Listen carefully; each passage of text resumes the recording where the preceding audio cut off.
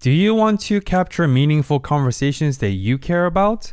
Spotify for Podcasters allows you to make a podcast super effortlessly, distribute it automatically everywhere, completely free, and even earn money doing it.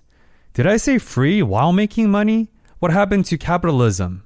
Use your phone or computer, hit press record, upload, and start creating today. You can also monetize your podcast super effortlessly through features like ads and subscriptions through the platform. If you have been following the Discover More journey, you know that I've been using Spotify for Podcasters since 2020. Download the Spotify for Podcasters app or go to spotify.com/podcasters. Spotify.com/podcasters to start creating immediately. Last year, I was invited to speak to the Association of Filipino Scientists in America, and I had prepared my whole script, my presentation. I was going into it really confident. And actually the day before I was set to give my talk was the Atlanta spa shootings. I think that sometimes I've talked with other Filipinos about how Asian American umbrella term, we don't always feel like we fit into that, or it's not nuanced enough to include our experience. But on that day, I really felt one with others in the Asian American community, because no matter how different you are and no matter your ethnicity, I think that a lot of Asian Americans felt so much pain because we saw our moms, we saw our aunts, we saw our friends in the victims. And the day after, I was reflecting a lot about, am I going to be able to speak? I'm someone that doesn't like to speak anyway. How am I going to, in this state, be able to talk about my own racial identity on this day, where we are all kind of grappling with a lot of pain after the events. And I had talked with my sister and my now husband, and they really gave me confidence that all of my experiences up until that point were preparing me to be able to use my voice that day. Hey everyone. Welcome to another episode of Discover More, where we strive to accelerate the learning process together through intentional dialogues. My name is Benoit. And my name's Aiden.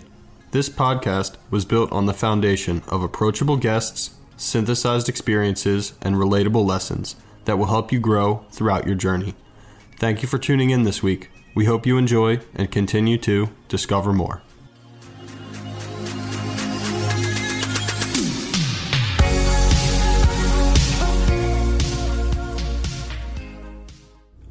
Welcome back to another episode of Discover More. Happy New Year, everyone. We hope you had a restful and enjoyable holiday season with your loved ones. This week's guest is Rachel Lucero. She's the host and creator of The Sago Show, a Filipino food show that seeks to examine the intricate intersectionality of culture, history, and education through creative and authentic Filipino food recipes. Rachel is a Filipino American, and as a former Teach for America core member, she shares a strong passion and commitment for education and social justice, especially for those who are marginalized and underserved. She currently works full-time as a business analyst, and she continues to find ways to create more expansive and insightful content on her YouTube channel, The Sago Show, by studying different slices of Filipino history and food culture. With her bachelor's in bioengineering and a master's in education from Johns Hopkins University, Rachel found her unique calling on YouTube by combining her interest in cultural competency, technology, and pop culture, all through creating snack-sized videos and reels on Instagram, the perfect cross-section between entertainment and education. In only a year, The Sago Show has grown to nearly 1,100 subscribers on YouTube and more than 70,000 views on social media, while maintaining a strong and ongoing content engagement. You can find her latest featured interview article, Filipino Food Has a New Spokesman, on Eater magazine. Rachel's increased exposure through her brands also allowed her to give numerous public speeches this past year at USC and to the Association of Filipino Scientists in America, which helped her realize the power of her voice. Through this realization, Rachel became more mindful and intentional with her brands and the ways she could also help elevate the voices of those who need elevated. We believe Rachel beautifully embodies the Discover More ethos of the curious mindset, and we are beyond excited to have this conversation with her. You can find the Sago Show on Instagram at Sago Show, SAGOSHOW, and Rachel at Rachel Lucero without the E. Rachel, welcome to the show.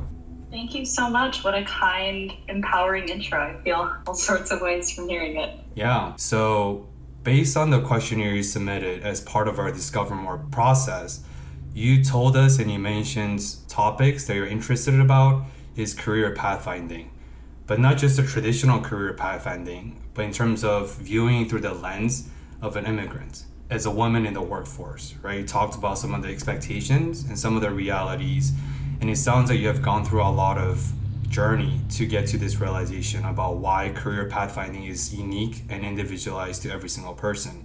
So what does career pathfinding mean for you, to Rachel, but also what does it mean to you as an Asian American?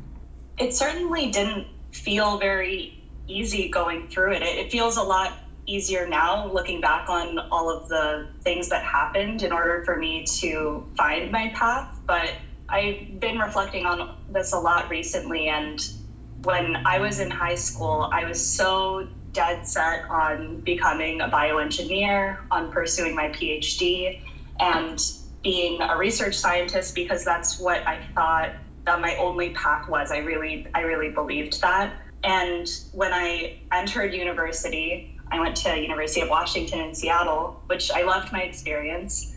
I soon began to feel that one path that I had put all of my eggs in that one basket wasn't really what I just knew in my heart that was not what I wanted to do. I remember back to when I finished my degree and I told my parents I really wanted to be a teacher. It was really tough.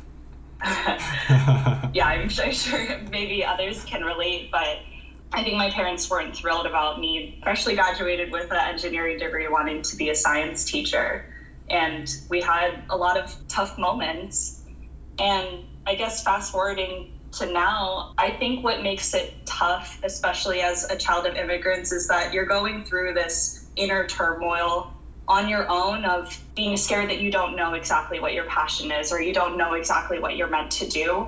You're going through that on your own, but then you're also going through this struggle with your family and having to prove something to them that path that you intended wasn't the right one, and you don't know your exact path now, but it's best to find out what that passion is rather than stick with a path that seems safer and that ultimately isn't right for you. So I think it's hard because of the duality of those two struggles at the same time. Most definitely. Yeah, there's almost contrary forces of, what you inherently want and what maybe society, parents, loved ones, all of those want is definitely a balance that I think we're all seeking at the end of the day. I know just through conversations with Benoit and other guests that we've had, I think, that volume is turned up even more so for immigrant families. And so that's something I definitely recognize and kind of would like to zoom in a little bit on in terms of the process as a whole. I think it's one thing, you alluded to the idea of following your heart, knowing what was the next most aligned step, but what made you feel that teaching was the next step? I think for a lot of listeners out there, they may be thinking of trying to find that next pathway or that next, I relate to it in terms of an aligned step forward. I not need to know what that end goal is perhaps, but rather what's the next directed, aligned, purposeful step. So how did you ultimately come to the thought of teaching? I know that's evolved to the business analyst position right now, but would love to hear kind of some of maybe the questions, processes, or reflections that you do internally, because it's very apparent, very self-aware, very intentional, I guess, with the steps that you're taking. So I think your story of how you came to those decisions would be really powerful for anyone listening. When I was in college studying bioengineering, I had a lot of opportunities just on the side to participate in educational activities and outreach between our engineering program and local schools. I was really lucky to kind of have that exposure. And that was really what unlocked a lot of my interest in education, because I was lucky to kind of have that partnership that was in our program. But looking back on that time, it's kind of like I saw these paths that were carved out, the defined paths were carved out in front of me, and I didn't want to follow any of those paths. And so I kind of had to nudge around and find, okay, is there an opening here? Is this something that I would like to follow? And that's sort of what I did. I took education classes on the side as my studies credits. I volunteered at local schools. And so the more and more that I sort of dipped my toe in a couple of different educational activities, that's what allowed me to access that other path that I didn't really see at first. But when you're in a very, set major with defined pathways, it's easy to kind of overlook that there are other things that you can do with that type of degree. You can really do anything as long as you are open-minded about the different opportunities that could be there that you could use that degree for. I think that just spreading your wings and trying to look for different activities that you might be interested in can unlock that path. It's almost like we talked about this in one of our first episodes in terms of minimizing regrets. I believe that was our episode 2. Which was recorded forever ago. And we often talked about it's in humans' innate interest into venture into the unknown by creating either pattern recognitions or trying to minimize the unknown, because fear and unknown, it's very primitive, it's very primal.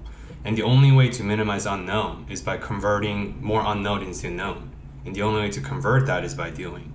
So I sense that sentiment and ethos in what you just shared is that you can only do so much vetting, you can only shadow so many different positions and different experiences, you can only do so much research, but the only way to truly do it without knowing is just by doing it. And that reminds me of what Will Smith said in his autobiography, and he talks about life is like school, except it's the opposite, where in school you get the lessons first, and then with the lessons you're given, you study the lessons, and then you're up for the test. But in life, reality tests you first with a test.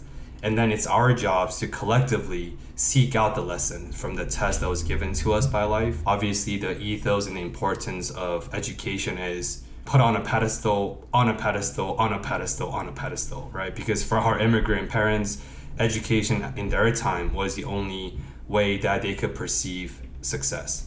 I began to think about this in terms of intergenerational trauma and us as child of immigrants being an extension of our parents' dreams. And I think about my parents' journey, immigrating from the Philippines to the US and coming with this dream in mind. And intentionally or not, the children of immigrants are going to be the ones that have sort of that pressure and weight that is just given to us generationally to live out our parents' dream. I think that is really heavy, and I resented that a lot as a child and as a college student. I felt like I was being inhibited in creative ways in my potential because I was being made to follow a certain path that was leading to success. And the way that I've sort of changed my mindset around that, because I was naive before. I know now my parents weren't doing these things because they just got a kick out of it. They just wanted me to get straight A's. They were forcing me to do all of these things. They did it as a result of a trauma that they had that I wear with me now, that they weren't able to achieve their dream when they were in the Philippines and they came here seeking that. And it's not anyone's fault per se that I now have to wear that, but I've begun to be less resentful of that because I know why it's happening. Definitely. That's a really powerful idea you brought up of your personal journey almost being an extension of a dream. I've never really thought about it in that way, and it's definitely something I personally will be unpacking and I would encourage listeners to as well.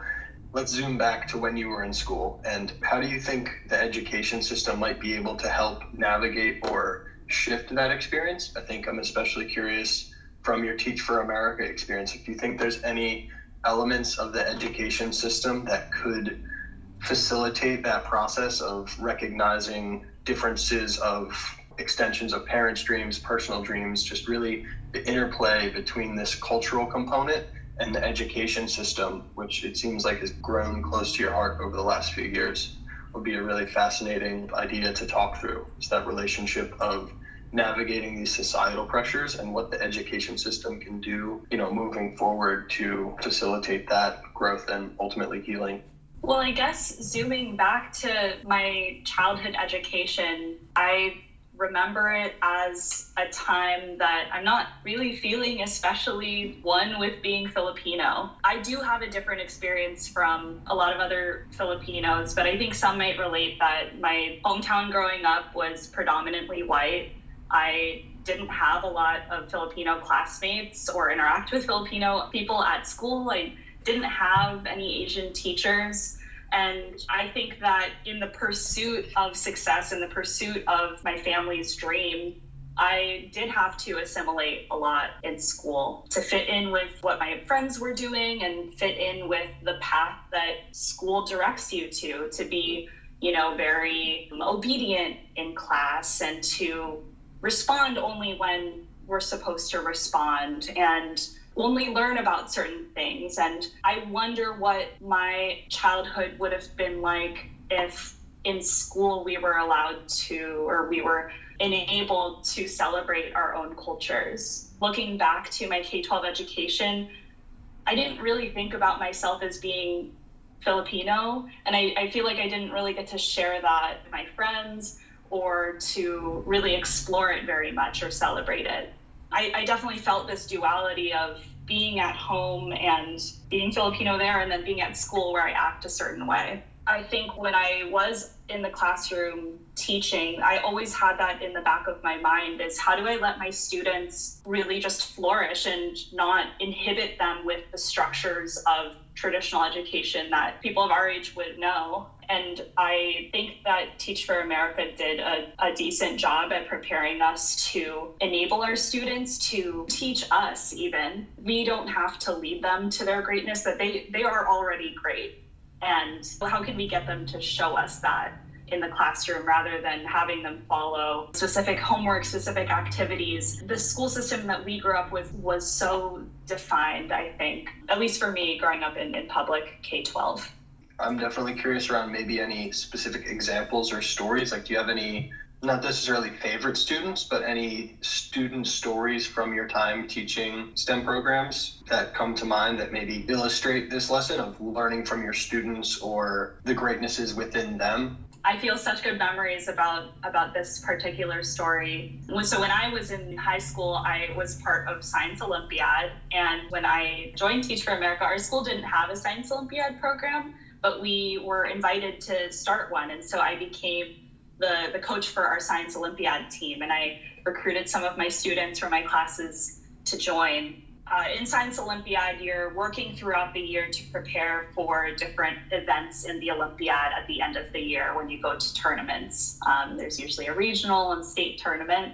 There was one particular event that my students on our team really loved, which was a code-breaking event where they were basically given a piece of code. It could just be symbols. And then they had to find the cipher and then decipher the message. And they really, really were into that event in particular. And so after school, we would practice and train for this event. And I had sort of one way that I would train for it. And I was like, we should study these past tests in previous years and we can kind of recognize the patterns that they've done before. And I found that the more and more I tried to instill my own way of studying or my own way of preparing, it wasn't really working with my students. They had their own way of deciphering these codes. And so I kind of just, gave them the space, gave them the time in my classroom to do that together. We entered our state tournament and we were definitely the underdogs of the entire tournament. The other schools that we were competing against were prep schools, private Catholic schools that had been well recognized in the Science Olympiad community for a while and were very established. And my students, they were just so determined on this event.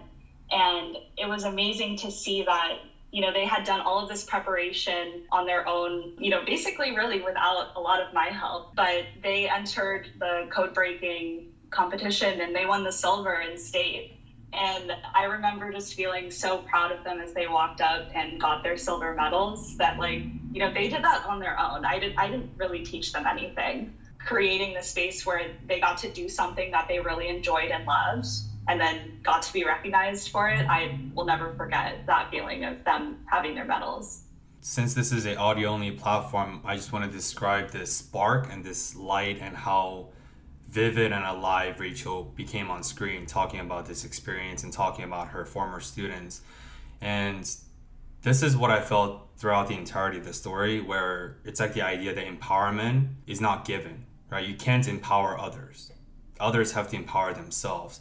But what we can do, like what you did, Rachel, as a teacher, is to create an opportunity and create a space for the students to find their own voices, for the students to find that confidence in their ability to have these conversations, have these discussions, and to decipher whatever that code is. And I think that's empowerment, and I think that's, I'm sure in hindsight, that attributed greatly to the success of your Olympia, right, for the first time by receiving a silver.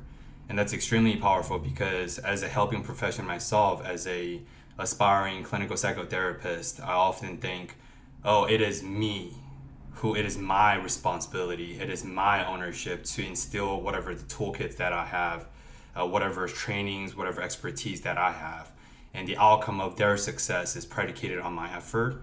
That's how I used to believe until recently, and I realized that's not the case. All I can do is all I can do, but I have to let them to enjoy and to learn about the process. Otherwise, what are they getting from it, right? And it's almost like me robbing their future selves of going through the breakthrough. If I want to instill that onto them, they have to experience that, and that joy can be replicated. So, and I share that with you because you told us about you were able to realize the power of your voice, right? Obviously, we talked about this during the introduction. You were able to realize and discover the power of your voice through the numerous public speeches that you gave last year. But I reckon hearing about how relevant and how powerful Teach for America journey has been for you, I reckon that recognition started even before that. But I think the true catalyst was at the public speeches when you gave. But I would love to ask you about that. What did you learn through this empowering process that you gifted your students with? And it's like an extension of Aiden's questions, where I feel like the story was extremely touching and very powerful, but I'm interested to see how were you empowered and how were you transformed, how did you show up after this experience for you personally? I think that being a teacher certainly transformed my perception of myself in terms of my voice having impact on others, because I was able to work with and impact students. And prior to that, I was, in my engineering education with limited education, like actual in the classroom experience. In engineering, I never really felt like I was impacting anyone but the cells in my dish or like the pipette I was holding. I never really felt like I was having an impact directly on another human being. And when I was in the classroom, it unlocked that for me, because I always grew up and was a super, super quiet child. My teachers in school would beg me to participate. I would get failing grades on Socratic seminars because I wouldn't talk. And I always, a lot of that is my own upbringing and not feeling like I was going to say the right thing or being scared of being wrong. But when you're a teacher, you have to talk every day, very frequently. So I think that being in the classroom really did help me find that voice and transformed me from being a really, really quiet person to someone that had to talk every single day. And I remember at the beginning of my teaching career, I would script out everything that I was going to say, because I just previously for presentations had always done that. And, as a teacher, you don't necessarily have tons of time to be scripting out every single word. And what do you know, things happen in the classroom that you don't expect and you didn't account for in the script. So I became a lot more powerful in my voice as a teacher because I was really forced to in that situation. In working with students and seeing my impact in the classroom, it helped me believe that the things that I had to say could really help someone else. And so when I was starting the Sago Show and when I was recording my voiceovers to put out there on YouTube, I had all sorts of feelings. Like, number one, oh my goodness, I hate hearing my voice heard back to myself. Two, I always had these fears of, like, is what I'm saying correct? Is what I'm saying useful to someone else? Is someone else going to listen to this and find any value from it? I had a lot of fears putting my work out there and having people listen to it. I think after my first few YouTube videos and hearing really positive feedback from viewers, like, people reached out to me on Instagram and told me that after watching my videos, they had a completely changed mindset about Filipino history, and they heard things for the first time that they had never thought about before. And it helped me kind of abate some of that worry that, oh, I'm not going to say the right thing. I'm going to stumble over my words. I'm nervous, because it doesn't matter if it's necessarily perfect. The important thing is actually saying what you think and having that courage to do that. It's okay if it's not perfect, because just what you say might impact someone. They might not care if it's perfect, but they're going to hear something from it. As long as you are being authentic and you're intentional about what you say. Coming from teaching and starting the Sago Show, and like just putting my thoughts out there more, has given me a lot of confidence and felt power in my own voice. And even now, I still get a little bit nervous. Last year, I was invited to speak to the Association of Filipino Scientists in America, and I had prepared my whole script, my presentation. I was going into it really confident. And actually, the day before I was set to give my talk was the Atlanta spa shootings. I think that sometimes I've talked with other Filipinos about how Asian American umbrella term, we don't always feel like we fit into that, or it's not nuanced enough to include our experience. But on that day, I really felt one with others in the Asian American community, because no matter how different you are and no matter your ethnicity, I think that a lot of Asian Americans felt so much pain because we saw our moms, we saw our aunts, we saw our friends in the victims. And the day after, I was reflecting a lot about, am I going to be able to speak? I'm someone that doesn't like to speak anyway. How am I going to, in this state, be able to talk about my own racial identity on this day, where we are all kind of grappling with a lot of pain after the events. And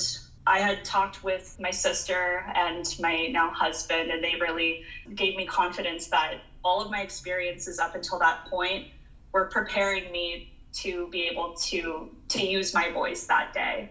It ended up being, really challenging to address the group, and we talked about the shootings, and we, grieved together in that space of Filipino scientists, and then continued to talk about the Sago Show and Filipino identity journeys. Reflecting on that day, I knew that I had grown so much, because I had always seen myself as the one who listened and didn't talk.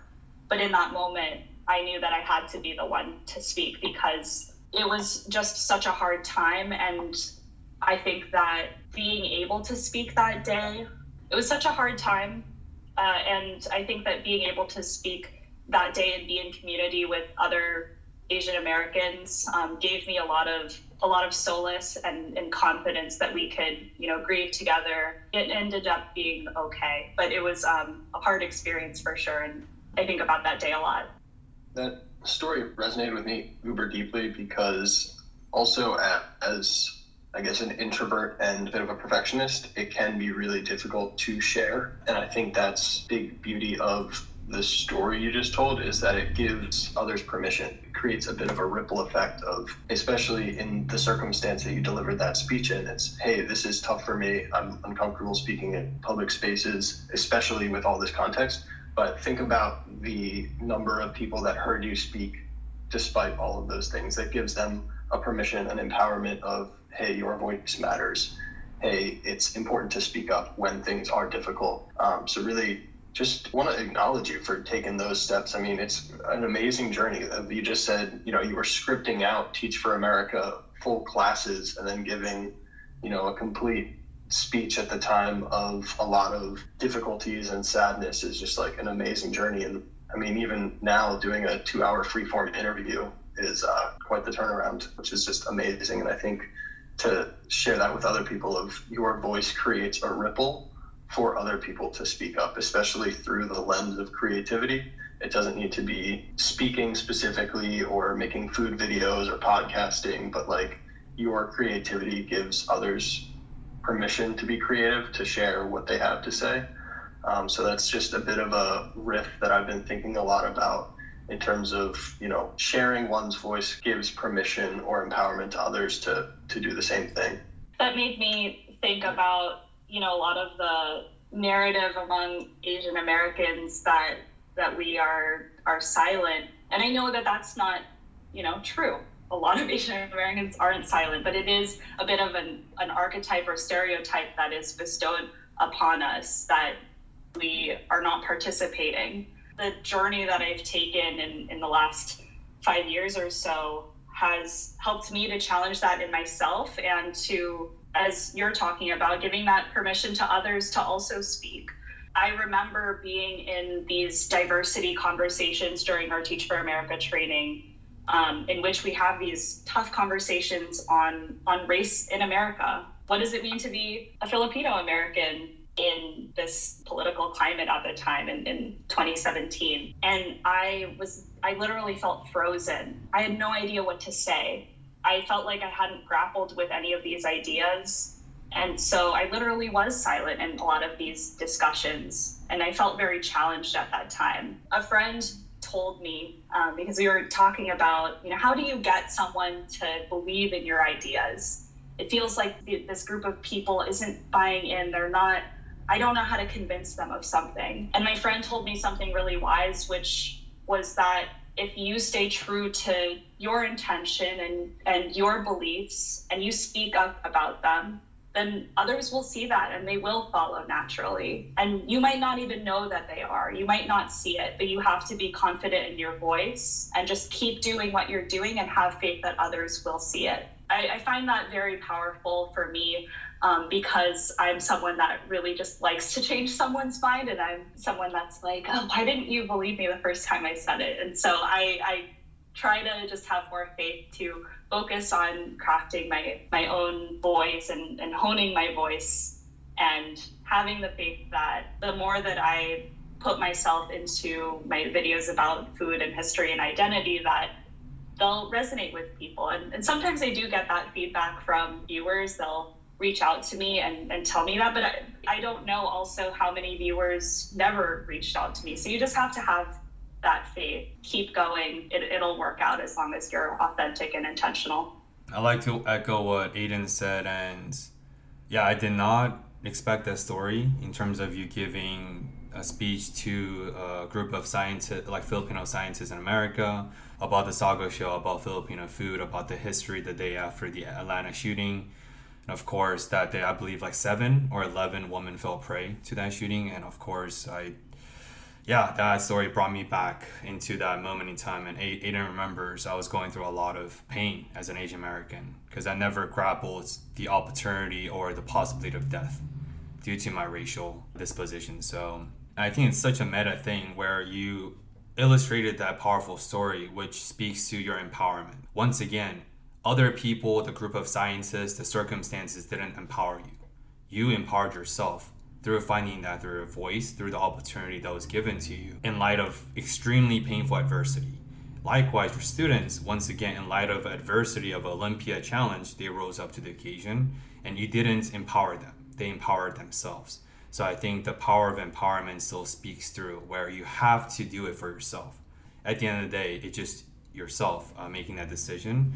And we talked a little bit about original thoughts and originality. And of course, nothing is more original than your Sago show. And of course, we just talked about you were able to, through the journey of Teach for America, through speeches, through now the Sago show, you are becoming more comfortable with your voice, and you are being more comfortable with the messages that's being delivered through your voice. So I think this is an awesome segue to go into the next chapter of your life, the Sago show. It's weird because I've known you for 4 or 5 years now since Teach for America training in Philadelphia. But of course, the emotions of life get busy and we all get caught up in our currents. but I came across your content again, I believe about a year ago, when you started posting these really, really enticing and aesthetic snack side videos on Reels. And I was like, when did Rachel become a chef? When did she have all these knowledge about the Filipino food culture, and with this really soothing radio personality voice they demo all those videos on? But yeah, I'd love to talk about the genesis of the Sago show. It is the original voice of yours, and I do sense a lot of identity. I sense a lot about that historical importance and your process of peeling back the layers of what it means to be Filipino, what it means to be Filipino food, and what it means to be Filipino American in the United States. Well, and the Sago show wouldn't be probably if I hadn't been a teacher. I think that my experiences as a teacher and grappling with race and identity really led up to me starting the show.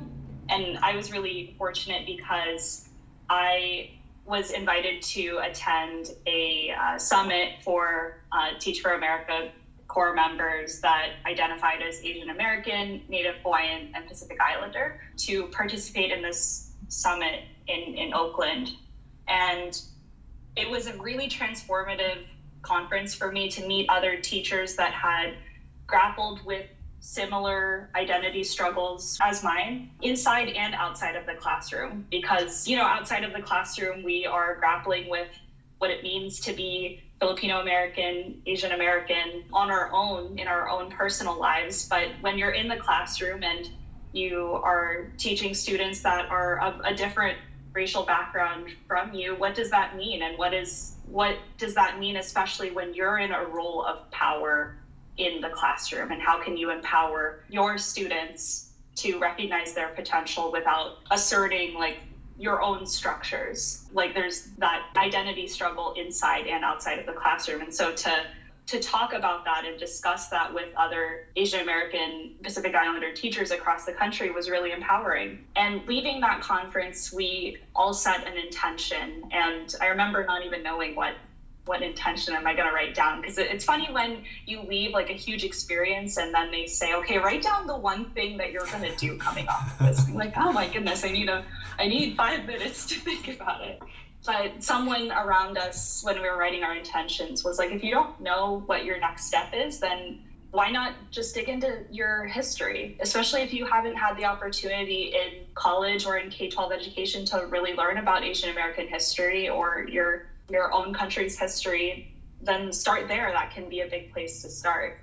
And so that was in 2019, and going into 2020, I thought about that intention and how I could marry that with something that I really love, which is food. And so I decided to, set out and learn 12 different Filipino dishes, and then also look up the history of each dish. And I thought that, okay, this is going to be great because I'm going to learn a little bit of history. I'm going to learn how to make adobo. I'm going to learn how to make all of my favorite foods that I always have at home or at Filipino community parties that I don't usually get to have in my own home. So that was my intention in 2020, was to have this, and I decided to deliver it in the form of a YouTube series, because I felt like that would keep me accountable, I guess, if I thought that these videos had to come out at a certain time, that I would hold myself to it.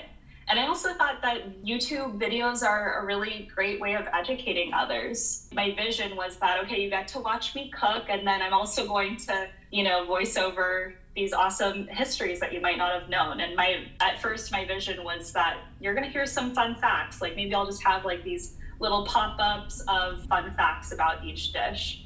And when I actually started working on this project, I remember that the first dish that I was going to do was pork adobo, which I started practicing making by, my mom sent me on her phone a picture of this recipe card that my grandmother had written out the recipe for pork adobo on.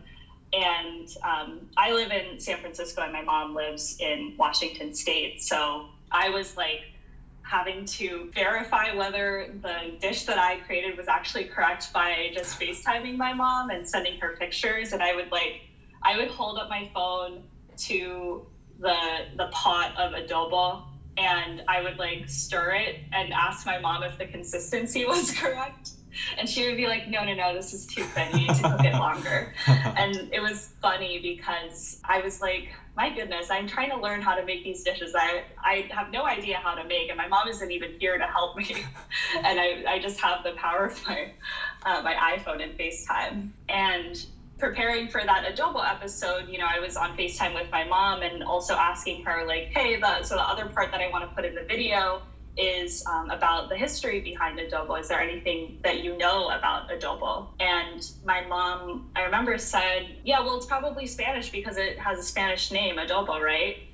And I didn't really get much information there. And so she was, I'm interested too, so let's look this up. So I get off FaceTime with my mom and I finish making the adobo and I open up my laptop and I just literally start Googling adobo history Filipino.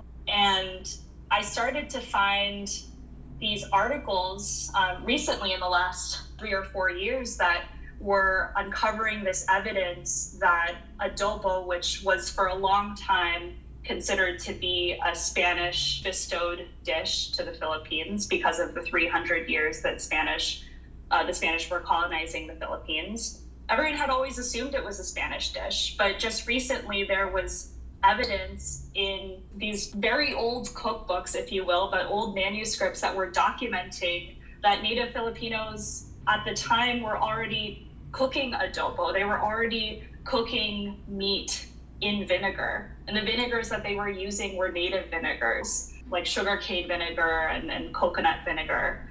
And this evidence was leading food scholars and gastronomists to start to assert now that adobo is not Spanish. It's something that is much more complex in terms of Filipino people making this before the Spanish arrived. And the dish actually was named adobo because when the Spanish arrived, they ascribed a name that was familiar to them. And the dish actually evolved from there because the way that we enjoy adobo now has soy sauce, which is actually an ingredient that was brought from Chinese settlers in the Philippines and Chinese traders. And it's a really beautiful, complex dish because something that we thought was just a Spanish offering is something that is an indigenous preparation that has evolved over time due to the different colonial histories in the Philippines. And it's the national dish of the Philippines today, and we're just uncovering that information in the last few years. And so I was really struck by that. I saw this sort of parallel between the way that we view Filipino food and the way that I was viewing myself, because the way that I've always viewed Filipino history to that point was that it was a colonized country, because I thought of the 300 years colonized by Spain between 1500 and 1800, and then 50 additional years that we were colonized by the United States.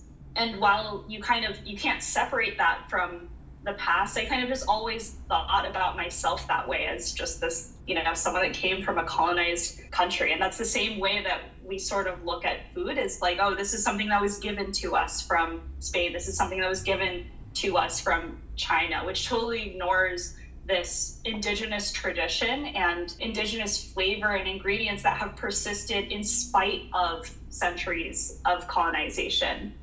And it made me approach the sagosho really differently, because I realized, okay, this isn't going to be like fun facts. This is actually going to be a way for me to tell you these amazing findings that is going to totally change your mind about Filipino food. It gives you a completely different perspective. And I think that was powerful for me, because it helps me grapple with my own identity. Just this pork adobo dish made me think differently about the way that I saw myself.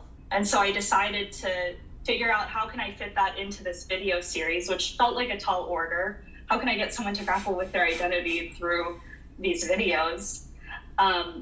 But I really took that to heart, that original intention to learn about my history. And I do think that it is an amazing place to start, because when you dig into the histories behind your own community, whether that's hundreds of years ago, thousands of years ago, or just in the last 5 years, I think that you do uncover a lot that makes you reflect on how you view yourself today and what your role in society is today.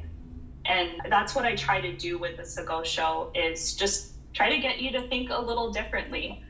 And it's amazing the community of Filipinos that have responded to me and told me that, I really relate to the experiences that you've shared. And I had no idea that this was the case about buko pie. And it's just been nice to kind of share that with other Filipino Americans, because I felt like I had gone through a lot of this journey by myself. And so doing it on YouTube allowed me to, do this very nerve-wracking thing of broadcasting my work to a huge audience, but it drew people to me that we were now able to have discussions and talk about things that we might not have been able to talk about before. Definitely. I think the food element makes it almost accessible. It seems like you're using food as kind of the platform to then dive into those deeper questions, right? I can only imagine if, you get silhouetted on YouTube and start asking people big questions about their identity and what does their heritage mean to them. It's like a bit of a tough sell. They'll probably go something fun and lighthearted, but you're giving the big questions an accessible foothold, which I think is such an important thing in today's world. There's so many distractions, so many options of like what content to consume. By almost pre-packaging those big, necessary and identity questions into a form that's accessible, it's kind of bridging that gap a little bit. And I think, it's just such a both novel and important way of portraying those specific ideas, asking those questions. And I'd kind of like to zoom in on what came of that process for you. You mentioned when you went to that summit, you weren't really sure what being Filipino American meant to you at that time, but I would love to kind of hear where that stands for you now. I mean, how has the Sago Show helped orient you around that question? And ultimately, what is the answer? What does being Filipino American mean to you in the year 2022? Well, the process of working on the Sago Show, I think, has really changed my mindset a lot about how I'm grappling with my identity as a Filipino American, because I think the ways that I used to reflect on my identity were a little bit in terms of outward acceptance and representation. And I felt that when I was doing the Sago Show that, maybe this will help people who aren't Filipino understand Filipino food. And some of what I was trying to do at first was to explain it to a non-Filipino audience. And I think working on the Sago Show over time, I realized that the show didn't need to be for anyone else other than other Filipino Americans, and that we didn't have to prove our food to anyone. We don't have to feel like our food is accepted by others, because I do think that in the Filipino American community, at least in the past and when I was growing up, we don't see a lot of Filipino restaurants around us as much as maybe other Asian communities. I think a lot of that comes from some Filipino American assimilation, and then also just, not embracing our food fully. And so as I worked on the show, I realized that it really didn't need to be for anyone else other than other Filipinos. And if people who weren't Filipino loved the show, then that would be amazing too. But I think that the important thing is Filipino Americans to access our own history and to do that work in an identity journey, and to grapple with like these really difficult histories to process and understand that we do have a role in society today. And so I guess how I reflect on my journey now is that, to me, it doesn't really matter if like Filipino food is entering the food scene. It doesn't really matter to me, because I don't think that will free us. I think that it's important for Filipino Americans to feel empowered to be active in their communities and to advocate for issues that are happening in the Philippines. 2022 is a big election year in the Philippines right now, and doing the Sago Show didn't really stay plugged in with any of the current events in the Philippines. And I alluded to before, I talked about before, I didn't really think about my place in society in America. I think the work that I've done on the show and learning about my history and grappling with my identity helps me to recognize that I have a role as a Filipino American that is now living in America, in the belly of the beast, so to say. After my parents have moved from the Philippines here, escaping a dictator in Marcos in the 1980s from a country that was previously colonized by the United States. And so I think when that was unlocked for me, I was able to understand that there were actions that I could be taking to support my own community, to be staying relevant with what's going on in the Philippines. And I felt like really awakened by all of this. And it feels like, I've been sleeping for like 25 years, and I am now woken up, and I want to unlock that for others as well. That sounds amazing, and welcome to the new reality. I'm glad you woke up after 25 years of a long nap. No, but like honestly though, just this episode alone, I'm learning so much about the adobo history. I didn't know about that at all. I also assumed that it was a quote-unquote gift or passage by the Spanish. And this is awesome. I just want to say it's been an awesome conversation for me. And hearing about your story, we talk a lot about identity on this episode. We've talked a lot about identity work. But as many of us know, identity fuels beliefs, and beliefs fuels emotions, and emotions fuels behaviors. So how can we examine our behaviors, or how can we examine our life, or where we are in life, without examining deeply about our identities, who we are, when you peel back the layers of onions, when you peel back the layers, right? And it's funny hearing about history, because I feel like there are so many Americans now who are exceptionally prideful about their identity as Americans. Yet when you ask them do you know about the Bill of Rights? Do you know what's written in the Constitution? What's the Fifth Amendment? Not the first or the second, where everyone knows. I reckon most Americans wouldn't be able to tell that, oh yeah, I don't really know about my Bill of Rights. Oh, 3 branches of government? What are they? And that makes me question, hearing about what you said, is how can you be proud of the origins of your lineage? How can you be proud of where you came from if you don't know where you came from? Like, how can we be sure of where we're going in life if we don't know where we came from? So I think like that identity is so important thing. This reminds me of our previous episodes, the way we deal with the executive chef at Friday, Saturday, Sundays at Shia. And we talked about gentrification of food culture, not just the physical real estate, but cultural real estate. And this is what it sounds like, because if food is one of the most authentic expressions of our experiences, what happens when that authentic expression gets tainted by different colonization, different imperialism, different influences? This is definitely going to be a conversation for me to unpack, because I wonder, now thinking back to my history as a Korean American, I wonder how has imperialism or colonized influence existed even within the Korean American food culture cuisine, right? But my question for you, Rachel, is you speak a lot about culture, identity, and history. So I'm wondering, as someone with a STEM background, as a bioengineering background, how do you see and what do you think about the importance of history, or at least carefully examining it? I think that history can really empower you. And I guess thinking about STEM, the first person that comes to mind is a woman named Maria Arosa, who is a Filipina, that she actually did her graduate education in the United States, I believe in the early 1900s. And she actually did her graduate degree at University of Washington, go Huskies. And she studied food chemistry. She was really, really passionate about the idea of making the Philippines self-sustaining. And so after her graduate program, she was able to devise dozens and dozens of different food products that allowed Filipino native ingredients to be used to create the food product. So one really somewhat well-known example is banana ketchup. And banana ketchup is a really popular ingredient among Filipinos. It is ketchup made with bananas. And the origin of this is that in the Philippines, tomatoes don't grow natively. It's an ingredient that has to be imported. And so going back to her goal of making the Philippines self-sustaining, she actually, devised this product, banana ketchup, to use banana, which is a native ingredient to the Philippines, to replicate this condiment.